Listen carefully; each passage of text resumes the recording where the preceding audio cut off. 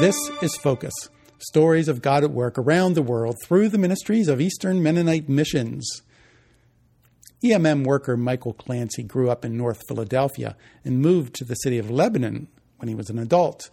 Lebanon was small and very different from Philadelphia, but it wasn't long before Michael saw that people were also seeking refuge there.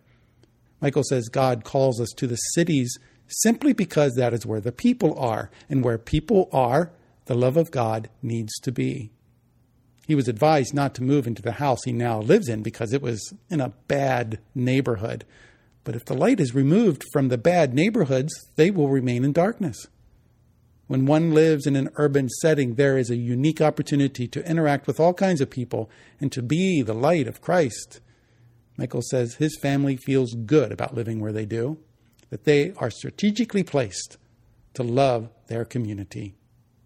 Well, Michael works on building solid relationships with men currently incarcerated at Lebanon County Correctional Facility and disciples others at the Lebanon Rescue Mission.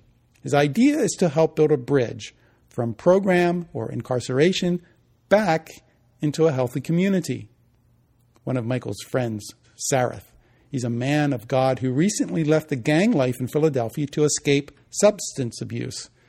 Little by little, the gospel became real, and Sareth became a believer.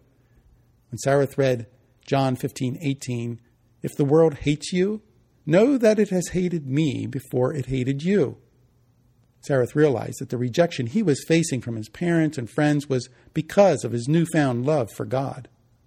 Another of Michael's friends is Patrick. Patrick was close to graduating from the Rescue Mission's discipleship program, but decided to leave and became trapped in heroin addiction again. Like the prodigal son, he reached out to the Lebanon Rescue Mission because he knew there were people at the mission who really cared. Michael said it was such a great joy to be reunited with him. Patrick remembered Michael asking him if he wanted to do life together. And now he was ready to begin.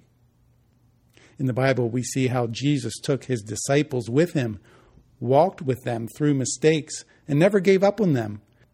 Michael says he understands that most people just need to know that someone believes in them and will take the necessary risks. In 14 years of experience in prison ministry, Michael has learned that there is no shortage of hopelessness.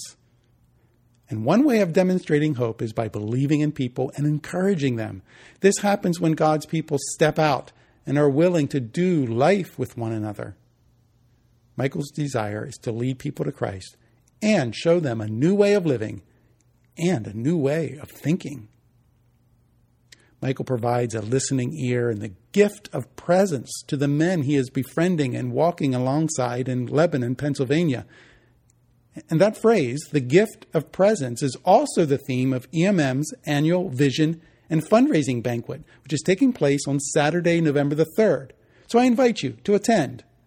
You will be inspired by good stories, great food, and amazing fellowship. For more information, go to our website, emm.org/banquet. Thanks for listening. I'm Joe Hollinger for Eastern Mennonite Missions.